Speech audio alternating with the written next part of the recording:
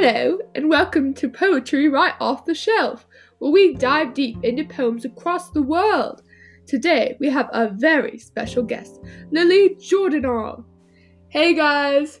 So today, Lily and I are going to be talking about The Deathbed by Siegfried Sassoon. Lily, do you want to read it for us?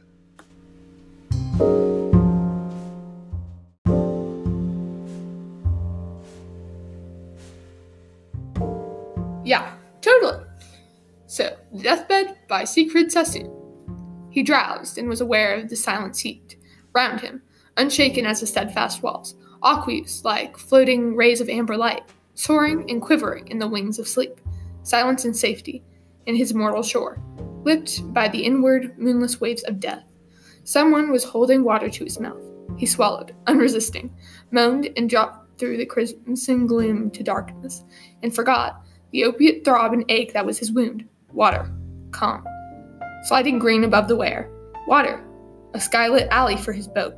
Bird-voiced and bordered with reflected flowers, and shaken hues of summer drifting down.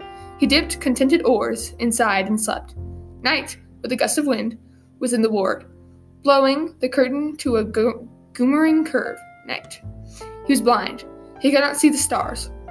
Glinting among the wraiths of the wandering cloud, queer blots of color, purple, scarlet, green, flickered and faded in his drowning eyes. Rain. He could hear it rustling through the dark. Fragrance and passionless music woven as one. Warm rain, drooping roses, pattering showers. To soak the woods, not the harsh rain that sweeps behind the thunder, but a trickling peace, gently and slowly washing life away. He stirred, shifting his body. Then the pain leaped like a prowling beast and gripped and tore his groping dreams with grinding claws and fangs. But someone was beside him. Soon he lay, shuddering because that evil thing had passed, and death, who'd stepped toward him, paused and stared. Light many lamps and gather round his bed. Lend him your eyes, warm blood, and will to live. Speak to him, rouse him. You may save him yet. He's young, he hated war. How should he die, when cruel old campaigners win safe through? But death replied, I choose him. So he went. And then there was a silence in the summer night, silence and safety, in the veils of sleep. Then, far away, the thudding of guns. Such a lovely poem. So, Lily, why do you think Siegfried wanted to write this? I think he wrote this to show how miserable life was for a soldier in World War I, and also to give perspective to people on how it felt to be right on death's door, as they say. I totally agree with that. I also think that he possibly was talking about a fellow soldier who died and their death story. Yeah. Now, the interesting thing is that he did not die in the war. He actually died 49 years after the war ended due to stomach cancer. He was 81. However, this poem is about a retired soldier in the hospital who was having flashbacks to the war. So, this actually could quite possibly be him. Wow! Now, Lily, I'm glad to know he didn't die in the war, but that's a pretty amazing concept. When was this poem written? Yeah, so this poem was written in 1917, which was during the war. So, I guess that maybe he is referring to a fellow soldier. What a crazy concept, especially because he ended up dying just like his poem, which is kind of weird. Maybe not with the flashbacks, but, Yeah, that's crazy. So, you said he was having flashbacks to the war? What makes you think that? Well, just in the second stanza, he talks about water and its importance. He says, he swallowed, unresisting, moaned, and dropped through the crimson gloom to darkness and forgot the opiate throb and ache that was his wound. This shows how much water was a privilege, and there was not much of it. He continues to remember exactly how it felt. He talks about how he was so dehydrated he couldn't see, and the only thing that calmed him was the rain, yet another source of water. Wow, that's just touching. It also talks about a wound. What does that mean? Well, I'm pretty sure the soldier is quite literally injured in his flashback, So he's losing blood and he's super dehydrated. So not exactly the best place you want to be in, especially during World War One. I think we can all agree with that. Now, Lily. He also says, then the pain leaped like a prowling beast and gripped into horror his groping dreams with grinding claws and fangs. But beside him, soon he lay, shuddering because that evil thing had passed, and death, who'd stepped toward him, paused instead. This stanza really confused me. How do you interpret it?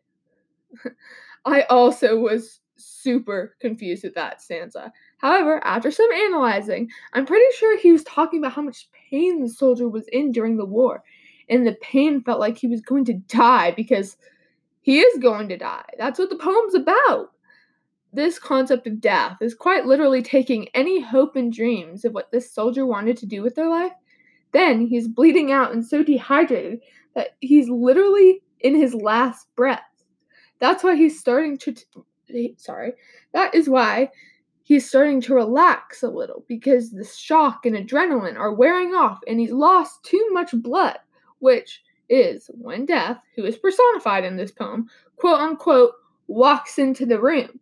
And that's when you know something's about to go down. Man, that's pretty gruesome, but so interesting. Why do you think death is personified? Well, I believe that it's because when you are picturing something in your mind, like when you're analyzing a poem or any piece of literature, you can't, especially when they're talking about death, you can't see death, or just when you're like doing anything, you can't see death. You can see a dead person in your mind, or literally, or a person who's dying, but you never see death. So, when you're writing a piece of literature, your main goal is normally to paint a picture. When you hear the phrase, death walked in the room, you quickly get the gut-wrenching feeling and someone's about to die, as opposed to if you just said, blah, blah, blah, died. It paints a picture, keeps you on your seat, and is a creative outlook on the inevitable death. Genius! Now, in the penultimate stanza, I believe he's back into the hospital room. Would you agree? I would, because it appears that in the last stanza we just talked about, death just stared at him and moved on for another person. Yet, this soldier is about to meet him face to face again in his hospital, and he won't be as kind. This stanza pretty much describes how people do make the difference when you're about to die. Obviously, the people who are trying to keep you alive, but also the friends and family also play a part in the whole thing. So interesting. So let's bring it home with the last stanza. Sorry. This is basically when death decides to take the soldier, which basically means he died. It talks about how there was a silence and safety, which makes it seem like maybe he was in major pain and it was just better for him to die. Now, the last line, I believe, is very important. Then he goes to say, then, far away, the thudding of guns. This is basically saying that the world goes on and everyone keeps going. Basically, just because one person dies, no one cares. I mean, there's a world war. It's not going to stop because some soldier died. Wow, Lily. It was so lovely to have you on Poetry on the Shelf. You are so smart and amazing. Sorry, I don't know what happened there. I lost my accent. That was kind of awkward. You are so smart and an amazing person. We would love to have you back on with a new poem, if you want. I'm like kind of sick. I don't know. Sorry, Bertha. I truly do love this poem, though. It's one of my favorites. I wanted to thank you for your hospitality, and I would love to come back on this podcast. Well, that's it, folks. See you next week on Poetry Right Off the Shelf.